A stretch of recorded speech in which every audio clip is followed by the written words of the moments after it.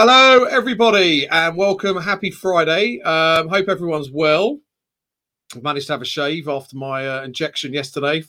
I'm feeling fantastic, and I was just telling Jeremy, get the jab, you don't feel anything. Obviously, one has got special guests in the studio, which we're going to talk about, slightly different theme or subject matter, should I say, for me, which is great, sort of outside of trade fairs and shows. As always, just want to thank some of my patrons. So CISO, Easy Fairs, Hive 19, Smart Digital, Tartus, and Hive. And incredibly exciting news for me that I launched my website yesterday, danassor.com. So the narcissism is in full effect. My name's absolutely everywhere, which is fantastic. So without further ado, I'm going to introduce my very special guest today. Jeremy, how are you? Jeremy King. Hey, Dan. Very good, thank you. Very good. Pleased that you've survived the jab, which is a good positive. Yeah, well, I'm a bit of a hypochondriac anyway, as my wife would tell me. But, I had a shave, rolled out of bed, all that sort of stuff. So we've got quite a few people watching on LinkedIn, so that's good. So don't worry about that little zero at the top. That's something else. I can't see that, don't worry. I've just had a look at LinkedIn. We are live. Fantastic. Okay, Jeremy. You are the CEO of the Festival of Media. Congratulations for that. Thank you. We're going to talk about that, and we're going to talk about Game Face, which I've put on today. And to start off with, what I like to sort of ask my guests, if you like, because this is also part educational, these programs, is sort of bring to life your background, your career, and sort of to present day, how you've got into doing what you're doing. Okay, gosh. Okay, it's quite long, so I'll make it short. No, I printed it off. Right, have you? Gosh. Oh, I better make sure I haven't put any lies in there. I don't think I have. No.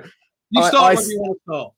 Okay, I'll do the first bit very quickly. I did the usual kind of university, went traveling for a bit, came back and became a trainee journalist back in 1997, and was working for regional newspapers, Trinity as they were at the time, and then about 2 years later they merged into Trinity Mirror, and I started as a news reporter on the brilliant salary of I think £8,100 a year. It was cheap labour in those days, but it was an amazing grounding actually, and the reason I mention it is because it set me up in terms of skills for life really. So you were having to do everything from court reporting to council meeting reporting to what they used to call death knocks, which is the thing. Yeah. So anyone under the age of 30 that died in your particular patch that you were looking after, you had to go and knock on the door of said family when the obituary was faxed through to you in those old days before email. And you would knock on the door and ask if they'd like to do a tribute piece in the local newspaper. So you could imagine when you're turning up at someone's door and they've, lost a relative who's relatively young, and you've got to say, oh, by the way, would you like to do this? So I'd been chased once with someone with a baseball bat, and another time was just abused for about 20 minutes because I got lost in their dead end close. So have you seen Afterlife, Ricky Gervais's show? Yes. So I mean, because you've got here, it was the East Grinstead News. And when I read that, I was like, I'm sure that's in Afterlife. I think, yeah. Absolutely. And Trinity Mirror kind of patch you in different places. So I was on the Crawley News and then the East Grinstead Observer. But it was amazing. I learned so many great skills, and I kind of indulged my love of entertainment there actually, and set up a kind of entertainment section. And because you were neatly based between Brighton and London, it was kind of talking to nightclubs, cinemas, music reviews in between London and Brighton. So I had an amazing time doing that. Left that, went to the Evening Standard, to thisislondon.co.uk, which was the digital, the digital portal, which is the internet, and people were scared to the point. And I suppose the great thing to say about this was we were doing some fantastic music reviews and film reviews, and I won't lie to say 10 o'clock on a Tuesday morning I was underneath Warner Brothers cinema room watching a movie which was quite good, interviewing the stars afterwards, and then you'd go back, write it up. about a year and a half into that job, I got called into the editor's office at the time, and she said that the Evening Standard, the guys on the print newspaper, were getting very upset that we were doing movie reviews on a Monday, and that their reviews didn't come out to a Thursday, and we were taking away readership. Not that print was beginning to decline or anything like that.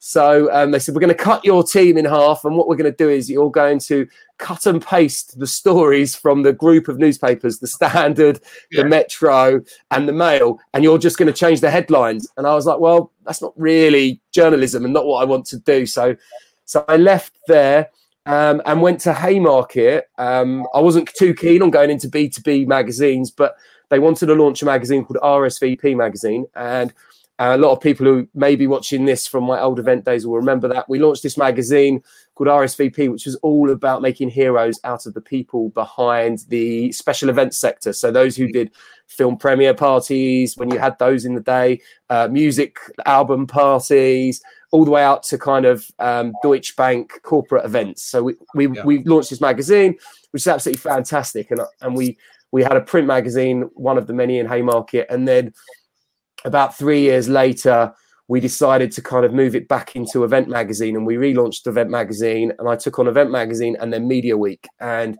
that was when I kind of moved across, as well as writing and reporting on the events industry. I was also doing the kind of UK ad industry as well, which became very exciting. And then got to 2012, was determined to enjoy all the amazing events that were being put on across the Olympic year and all the great things that everyone in media was doing, and then got poached to go over to be the comms director at the O2. I mean, I love music, love sports. I thought it was a match made in heaven. And as the editor of campaign at the time, Claire Beale, said to me when I left, I'll never forget it. She said, "Oh, you're going to do a real job now after 12 years in journalism." And I said, "Yeah, actually, I am." And it was brilliant. I got to work with a whole host of brands. Got to work with them on how they market themselves, what sort of experiential activities they did. And it was all about making the O2 a destination as opposed to just a gig venue. And, we launched things like Brooklyn Bowl there. I was involved in the launch of the walk across up at the O2. We had Gerard Leto and 30 Seconds to Mars perform on the top. His promoter came to us and asked, we want to do something different with fans. So we did a competition to see who was the biggest 30 Seconds to Mars fans, and the four biggest got to walk the rope with Gerard Leto, his brother, and the rest of the band. What I would say is he had absolutely amazing hair. Oh, right. So did I. That's a different show. The shiniest hair I've ever seen. But no, we did some amazing things, like everything from the basketball. And when I was first there, and it's now open, the plans were in place for the big outlet shopping centre, and it's an incredible space.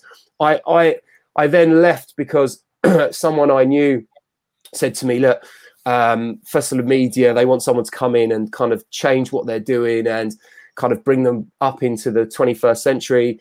So I went in there as content director, but having some shares, which was amazing, and thought that was quite a responsible thing to do.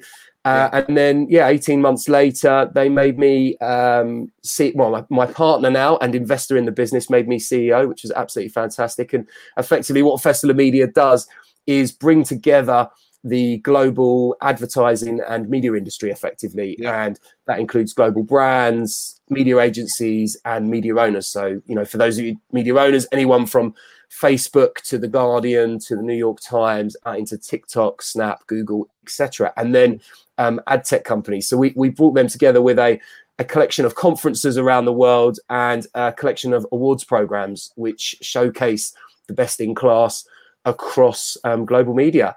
And that's where we are. And then the last thing, at the end of last year, I launched a new company with my partner in the esports sector.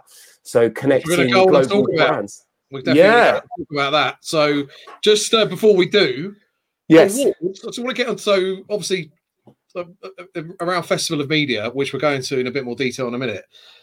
Awards generally, right? So from my perspective, as a punter, being invited to certain awards in different industries, there are lots of awards around. Obviously, some good, some not so good, some paid for to enter, some not.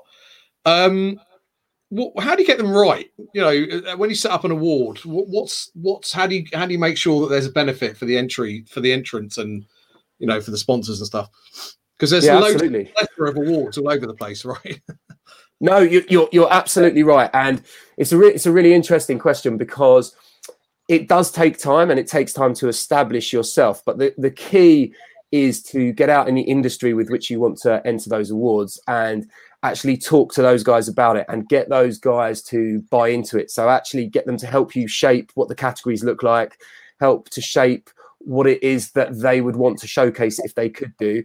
And then you build your program around that. So Festival of Media, 15 years ago, the original awards program, Festival of Media Global, was set up by bringing together someone we both know, Stephen Allen, and a bunch of other media agency CEOs. And they all happened to be at Cannes Lion Festival. And that was, back in the day, just pure creative awards. And they were like, well, actually, media is the biggest spend within advertising, and we don't have our own awards, we don't have our own conference. So these heads all kind of sat down with the original founder of Festival of Media, Charlie Crow, and they created a set of categories that would work. And then off the back of that global one, we then developed it in Asia, MENA, LATAM, and North America, and still kept the global one. But you have to get the buy-in from the industry first. And if you don't get the buy-in, then you have to, like you suggested, have something that they want. So if you look at it from our perspective, it's the media agencies predominantly enter our awards for their clients' work. But what it means for media agencies is, they get to showcase, because our jury is made up of clients. Some of them are their clients, some of them are their rivals' clients. So the majority of our jury is these global brands, and obviously they have all the spend, and they're top of the ecosystem when it comes to media and advertising. And you get them in a room, and if you're entering your work that you've done for potentially PepsiCo, and someone from another fast-moving consumer goods company is in the room, they're looking at this and going, oh my God, what an amazing idea. They make a note of that agency and go, maybe we should move to that agency at some point. So it actually does drive business. Yeah, so it's not just a vanity thing. I mean, I guess there's a little bit of that, and the fear of missing out, that which you get over time. The reason why I ask is because when I'm more on social media these days than I ever have been, and every day you sort of see, not even just awards. I've been nominated in the top 30 people with two legs. And everyone's like, well done. And do people actually even bother looking at what it is behind it? So I'm not saying obviously you guys, but it's quite interesting for me to understand how you build that authority. So I think obviously having a good panel and the judges sort of adds to the gravitas, right? Yeah, and I think having a really clear, transparent, and thorough judging process. So, and I have to say, I took most of these skills from the brilliant model that Haymarket set up. And when I moved across the festival, I took a lot of those learnings and added to what they already had, which was absolutely brilliant. But the key, so for example, if you are, if you're Mediacom, and you happen to be on the judging panel, you're not allowed to be involved in any of the discussions. You have to leave the room in any discussions of any of your clients' work or any of your work. So you have no say whatsoever in that particular entry when you're judging that category. We also then set out our terms and conditions. So you earn points for the number of entries, the number that are shortlisted, the number of different clients. So at the end, you give away your free Grand Prix, which is always Agency Network of the Year, Agency and Campaign of the Year. And it's a very thorough process, to the point that we know every media agency is scrupulously adding up the points. And if they think they are Media Agency of the Year and they're not Media Agency of the Year, they come and talk to us. Yeah, I mean, but the key is as well, you have this judging process, you have these judges, and then you know that it can help drive business, it helps amplify. But actually what's really interesting is also internally, it is a great, particularly in these times, a great driver for internal motivation and culture. It really does help. Yeah. And you make a couple of points there that I didn't naturally resonate. So yeah, internal. And also from a client perspective, it's not just about getting the award. As you said, people that are looking to maybe not make a change, but just freshen things up. It's an opportunity for them to see other agencies showcase their work. How do you, in terms of the award winners and nominees? Yes. And I get this, in the exhibition industry as well. It seems to, and I'm not saying anything wrong with it, but in each category every year, it seems to be the same people. Because let's take venue of the year in the UK. There's only so many venues for trade shows, so you've got XL, Olympic. You've got the same people, and everyone's like, "Yeah, I won this year." You're right, and they're thinking, "Well, who else is going to win?" So yes. How do you keep? And again, not being disparaging, if I look through the website, obviously you've got Mindshare, PhD, Starcom, Me. How do you keep that fresh? Because I guess, can you have other smaller entries into the market? How does it work? Yeah, two things. So you get independent agencies as well. So those that aren't part of the big kind of WPPs or the publicist groups or the Dentsu groups. But what is amazing about the advertising space is the campaigns only run for a certain amount. So every year it's a different campaign. So it's rather than the actual, although the agency takes the award with the client, it's all about the client's work. So you tend to see, so, yesterday we did the APAC awards, so the Festa Media APAC awards. And what was really, really evident is, number one, Asia has kind of knocked it out the park over the last 12 months. I mean, I know they were ahead of the curve and they're used to dealing with pandemics, but the work, there was three big things that came out of the work. One was that they had actually, you could see every campaign has finally understood how to utilize data, how to marry that properly with creativity. And the other thing, there's been lots of talk in the media world about how brands are desperate to give back and help communities and help the wider society. I would say 75% of those campaigns were all about giving back and having an impact on people's lives, on cultures. And it was absolutely amazing. And I would say that last year, it was definitely North America that was setting the standard in terms of the advertising work that was done. It's going to take a hell of a lot this year, I think, to beat what the APAC community has done over the last 12 months. Absolutely phenomenal, some of the stuff. So on that tip, obviously you've got a bunch of regional events. So generally over the years, do you see massive, and correct me if I'm wrong, obviously you have the same brands operating in different regions. Yep. So do you see a lot of points of differences between the locations, even if it's the same brand, in terms of how they communicate? How does that work? Yeah, absolutely. There is loads of different cultural nuances. And interestingly, we launched a new category, which was best execution of a local brand in a local community. And it was really interesting to see. So there was a whole bunch of Asian brands yesterday, and we'll run the same one in Latin America. We'll run the same one in North America. There are definitely cultural nuances.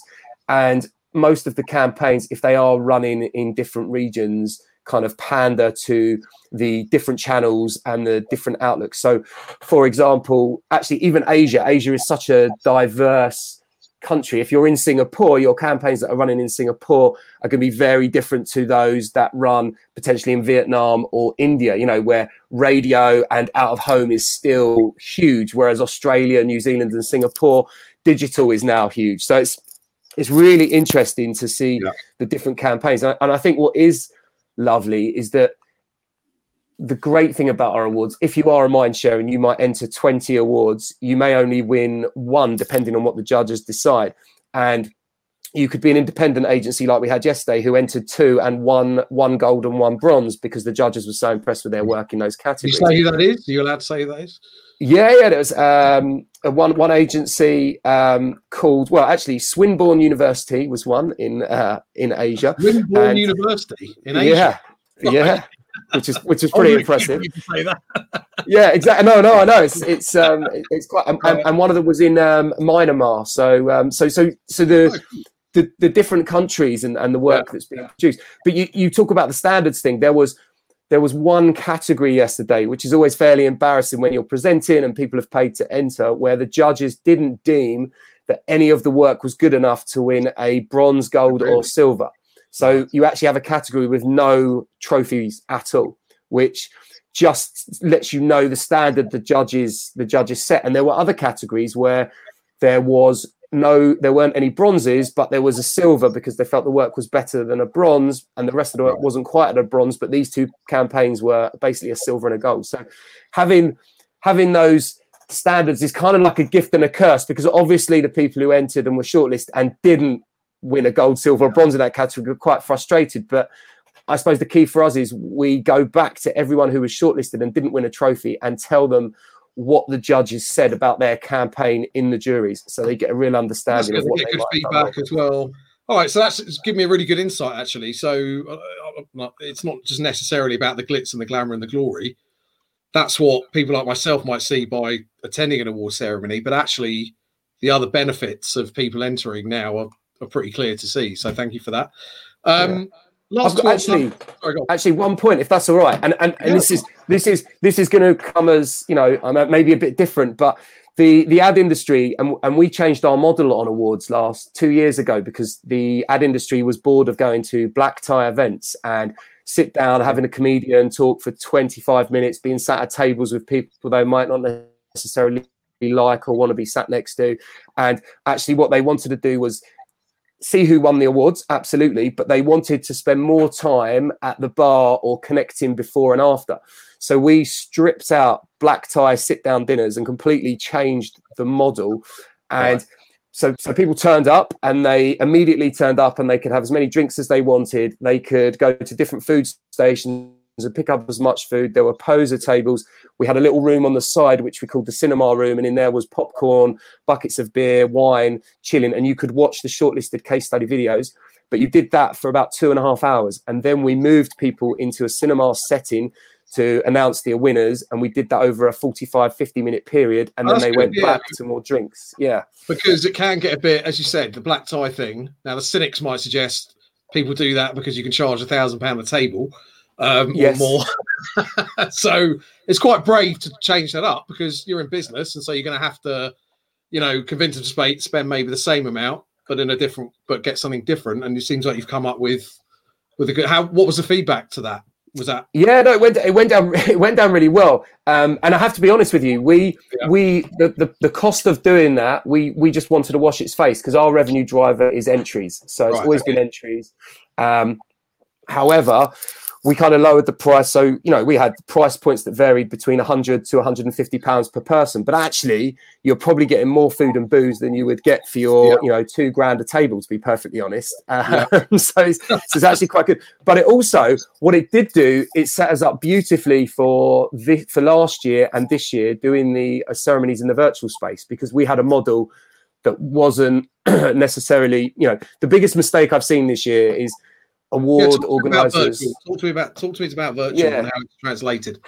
Yeah, sorry. The biggest mistake I've seen this year, and I know I've said it before, is people having a live event and going, right, let's just take our live event and we can shove that into StreamYard, we can shove that into Zoom, we can shove it into Hopin, Remo, wherever they want to put it. That's the first mistake. The key is to think you're creating a digital event, and there are bits you can take across, but what you have to do is think like a virtual event and think, well, actually, this is slightly different. I'm engaging with people. And it's been a really interesting curveball. We looked at hundreds of different platforms. We genuinely looked at different platforms about what we wanted to do with the awards. And then we now use Zoom webinars, simply because we're able to do a whole bunch of interactive things. We do it live. We don't pre-record. So everything is live. We go live. Yeah, exactly. And it's much more fun, right? Only because I can't be bothered with the editing afterwards.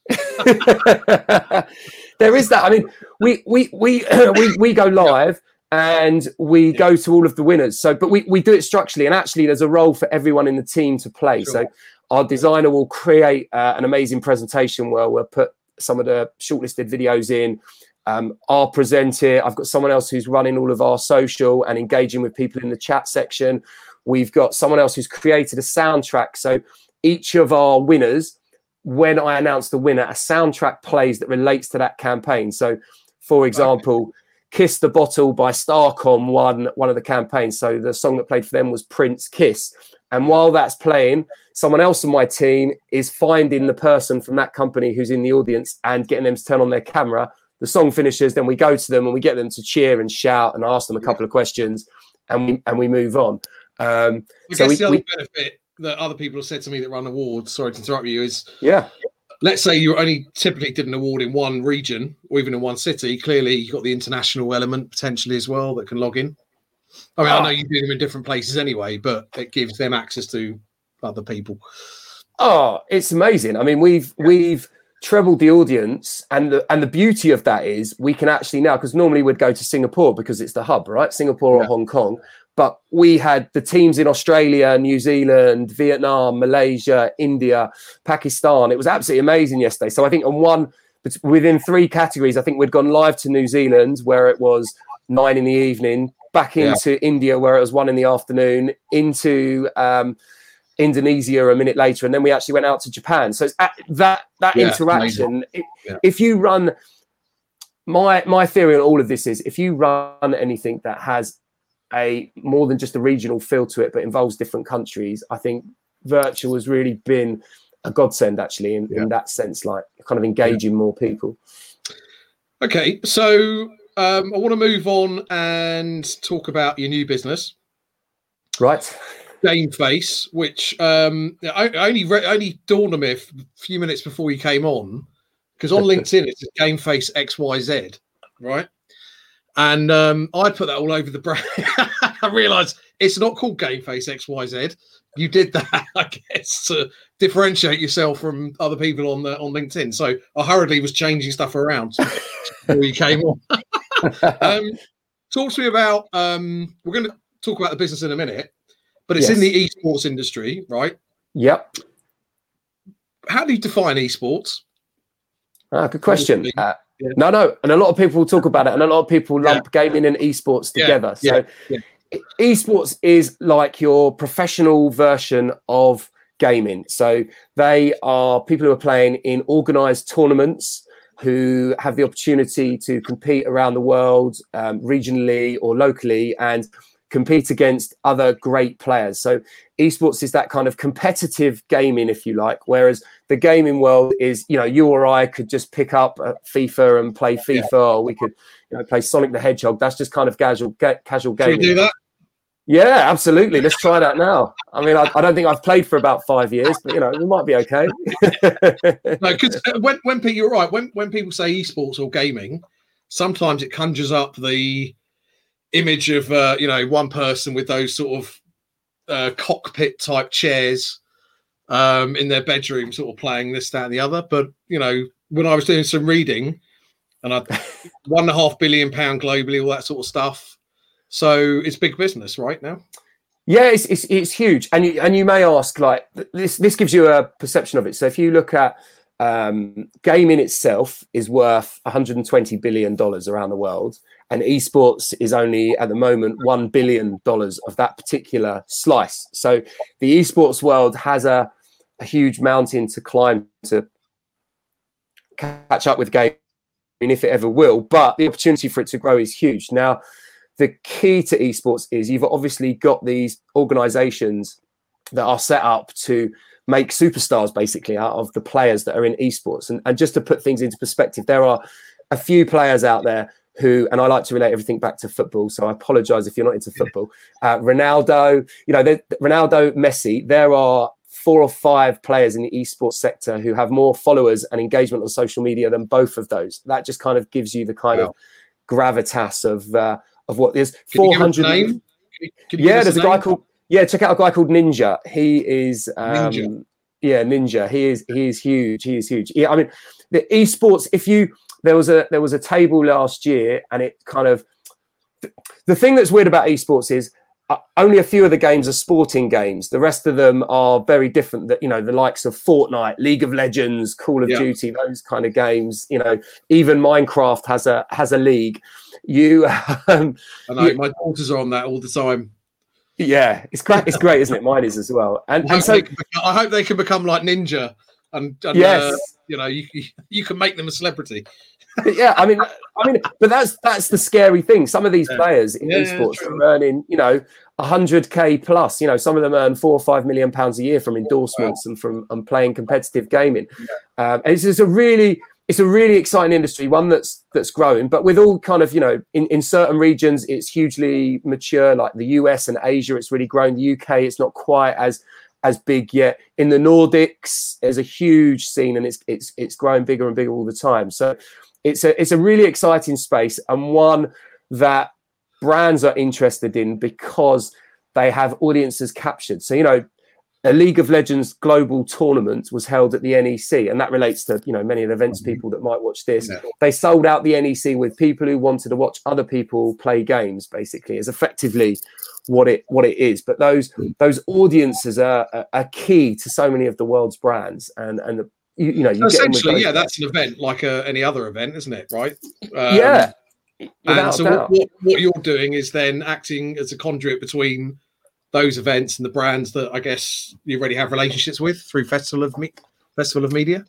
Yeah, and look, the concept of Game Face and two things really. We called it Game Face XYZ because there's a program on Channel 4 called Game Face, which is actually quite funny.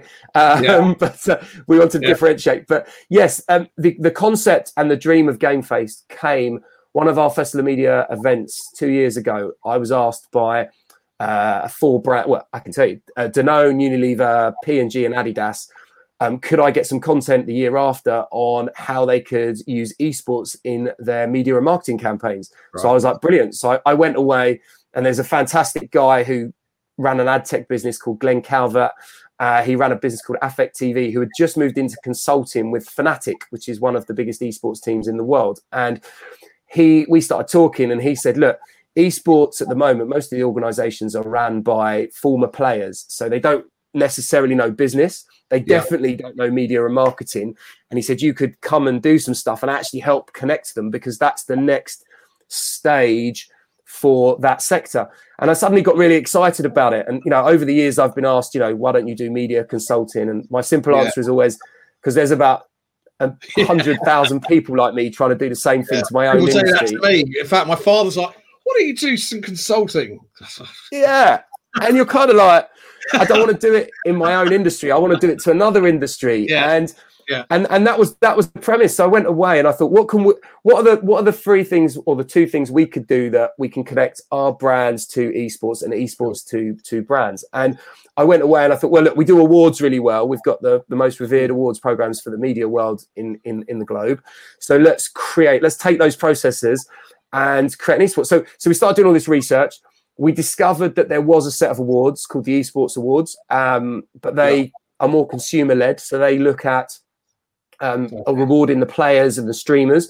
We decided that actually there's a whole industry behind this. So the guys that are organising the tournaments, the actual social media, event teams and apparel teams within the esports teams, no one's giving them recognition. They can't benchmark themselves against their competitors because they don't want to talk to each other, but we can be neutral and actually showcase this. So we went away, created these categories, you know, to the point where we can, you know, identify, you know, the venues. So, you know, there's a category there for best esports venue. There's one for best esports city. So the city that has reconfigured its infrastructure to enable it to have fast speeds, to enable it to host esports tournaments, to rising star, to inclusion.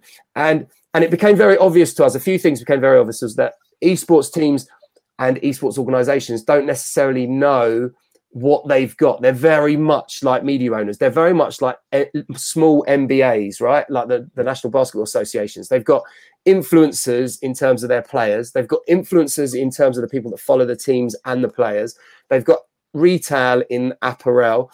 They've got an events team there, but they're not sure how to package that and give that to Coca-Cola and say, actually, that's what resonates with Coca-Cola. So our job is helping them decipher that, helping the brands understand who they should team with. So we've got these awards. It's basically making heroes out of the esports sector. And then, okay, how do we showcase that to brands? Well, our jury has got global media directors from Virgin, P&G, Unilever, Adidas, Betway, to name but a few. And then we've got some other esports experts. But the other thing we've gone down, there are hundreds of female esports players who are not getting the recognition that they deserve. And it's, at the moment, inclusion is not talked about as much as it should be. So we've we've been on a mission for many years in Festival to do that, and I'm taking those learnings and putting them into esports. So we're kind of helping people understand the importance of inclusion and the importance of having an industry that represents society and not, middle-aged white men like us. That's very noble of you. That was your Martin Luther King moment. I'll let you get away with that. Thank you. Have you got that written down somewhere? I have now. So the event or the awards are in July. Is that right? June, end of June. So people obviously apply. It's obviously going to be virtual. Yeah. And is the view to do them in different locations like you do with Festival of Media, or what's the dream with it? Yeah, I mean, we haven't even talked about that, so you're absolutely correct. That's right. We're going to do exactly what we did with Festival, launch a global one, and then the aim is to launch an Asia one, a North American one, a Latin American, and potentially a Nordics. And interestingly, the second part of the business, which we're working on and we hope to showcase to the world in September, is benchmarking for the industry. So at the moment, there are, 50, 60 different sources for data on esports. But what media agencies and what brands want is the opportunity to go, right, we want to know everything there is to know about this team, from the amount of content they produce a month to the amount of people who work in their teams to what they're saying, what the players and the teams are saying in the social media space. So we're working on a dashboard which will bring all of that together and will allow any brand or any agency to go in there and understand and discover what esports organization matches their values, if you like, and what they're about. And we've got two amazing young, at 45, I think you can call 21-year-olds boys, can't you? You've got two amazing boys who are data scientists who are helping us achieve this. And who are we were having this conversation, if I was going to have the time again. In fact, I said to my eldest daughter, who's 12, well, she's not 12, she's 13, she's had a birthday. Happy birthday. I think you should be a data scientist. She just walked off. But that is data in all of this, in all seriousness, is really key. And data visualization tools. And we've seen this in the explosion of sports, right, with data. And I think it went all the way back to Germany winning the 2006 World Cup when they used one of the business analytic companies to help them prepare in terms of data on other teams and stuff like that. So really important, I think, like how brands are sort of accessing data on audience and stuff like that. So you also offer advisory services as well, and obviously benchmarks. So it's not just the awards. Is that right? Yeah, absolutely. So we've got awards, the benchmark. So actually, your question, which relates back to it about the awards as well, and how do you make them more valuable? The bit where I'm sweating. Yeah, it's fine. It's fine. No worries. We talked about how we give feedback to those shortlisted that don't win.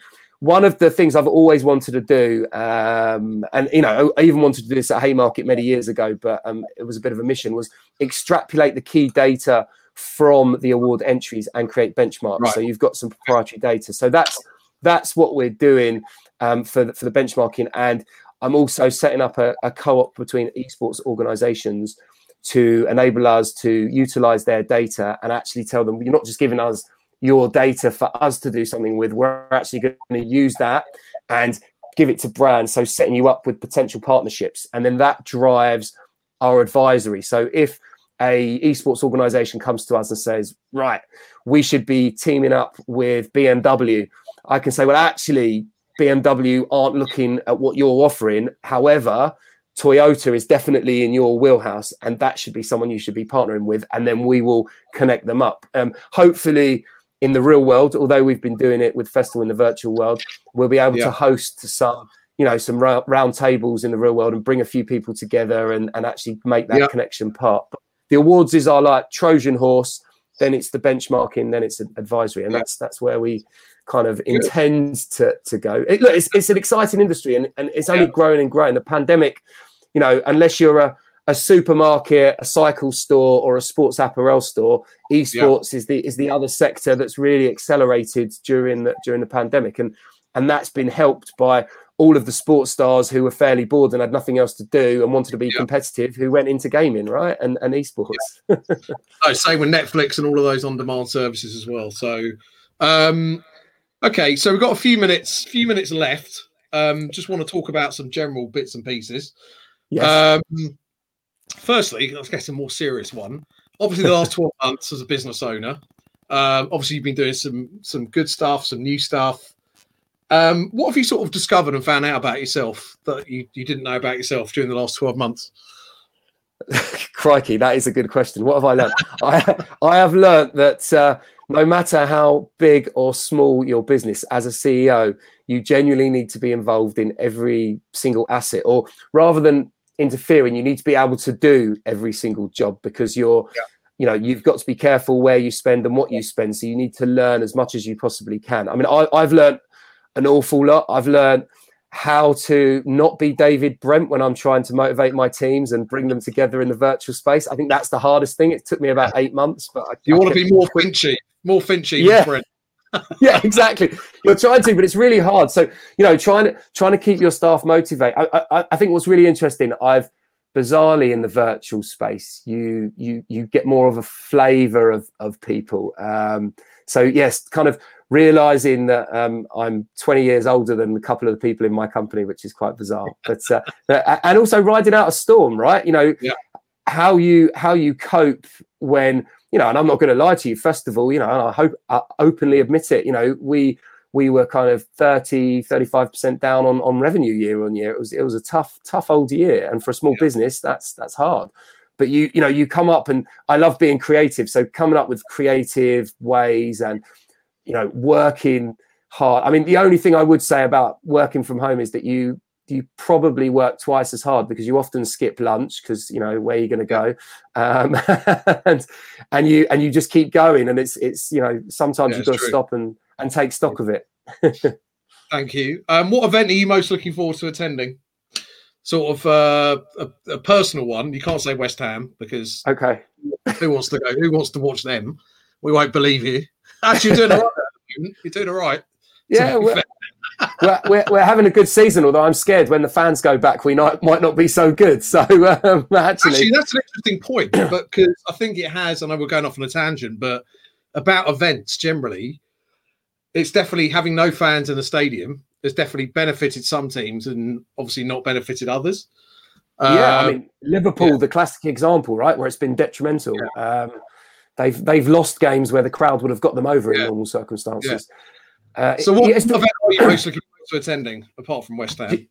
Okay. My fingers are crossed. My holiday in Spain at the end of August, to be honest, I'm having missed out last year. And that's what I'm looking forward to more than anything else, as an event to go away. If you want, I love the fact that you describe your holiday as an event. I'd like to know what happened. Well, it's good fun. That is good fun. Yeah. We have a lot of friends who go to a similar place, so it's almost like home from home, but with the sun.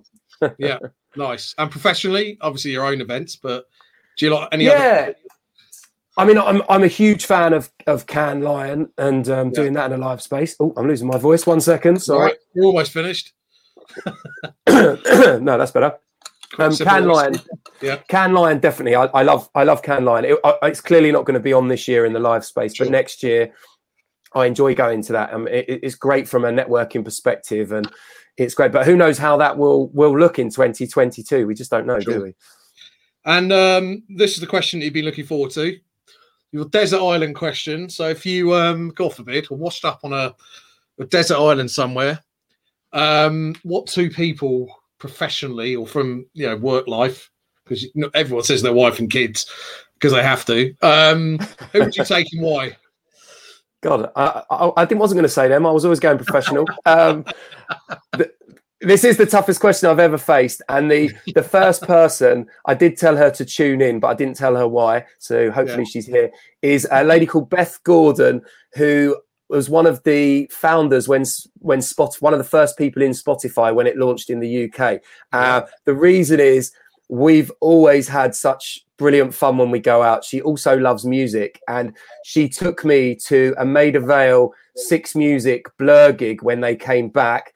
And me and her are both like two screaming banshees at the front, even 9'4" and I hate standing at the front. She made me stand at the front. Literally, Damon is singing to us if you watch the highlights on BBC iPlayer. But that was absolutely incredible. So that's one of his. And afterwards, I was too shy to ask Damon for a picture, but she did it for me. So there's me and Damon with a picture. So it was that she's amazing, and she's taken me to some of the best events ever, from kind of the Q Music Awards to that gig.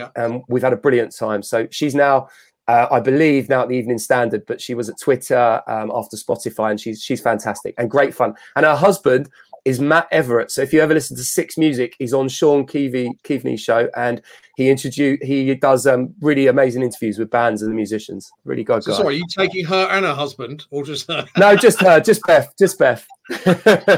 Anyone else? Yeah. The other one is a lady called Stephanie Briacombe, who works at VCCP, the agency that does all of the stuff for O2, the phone brand, EasyJet, and Forest Green Rovers, which I might talk about. The reason for that is she is absolutely one of the nicest people I've ever met, but she's also a force to be reckoned with. And it's amazing. She runs this amazing creative agency, and they're owned by private equity. And you know, when she has to go and see the private equity guys, they're very traditional in shirts and ties. She has to turn up in, similar attire. And she's just such a strong lady who's just brilliant fun to be with. And she's also my, I better be careful what I say here. She's my can wife, nothing in a bad way, but we tend to go to the same events together and have, some downtime and lots of fun. So yes, they're my two people, Stephanie and Beth. Two ladies. Two ladies. Read into that what you will, people. Right. And where are West Ham going to finish? I'll be delighted if we finish 6th, but my heart says we might be lucky and finish 4th. No chance. Jeremy King of Festival of Media and Game Face. It's been an absolute pleasure. Thank you for staying with me whilst I recover from the effects of the jab. Have I mentioned that? Probably 100 times. No, it's been really good. We do wish you all the very best. I look forward to being invited to an award ceremony somewhere. And, you know, I think you've definitely hit the nail on the head with esports and the fact that, you know, it's going to rise and rise. So we wish you lots of success in that area. So thank you so much for joining us today. No problem. It's been an absolute pleasure, and sorry if we've gone on a bit. I could go on for longer, but, you know, we don't want to bore people on a Friday. To be honest, I've got other stuff to do, but thanks. I'll pop you in the green room. I'll have a chat with you after. Thank you so much, Jeremy. One sec. Okay, so thanks very much to my special guest today, Jeremy King of Festival of Media and Game Face. Hope everyone has a wonderful weekend. Do check out my website, danasor.com, for all of my videos and all of my audio as well, which I've painstakingly translated to Spotify. So please do have a listen to that. So thank you so much. And I will see you next Wednesday at 5 o'clock. I'm hosting a panel discussion on sustainability. So it doesn't get more exciting than that. So definitely tune in for that one, guys. Thank you so much.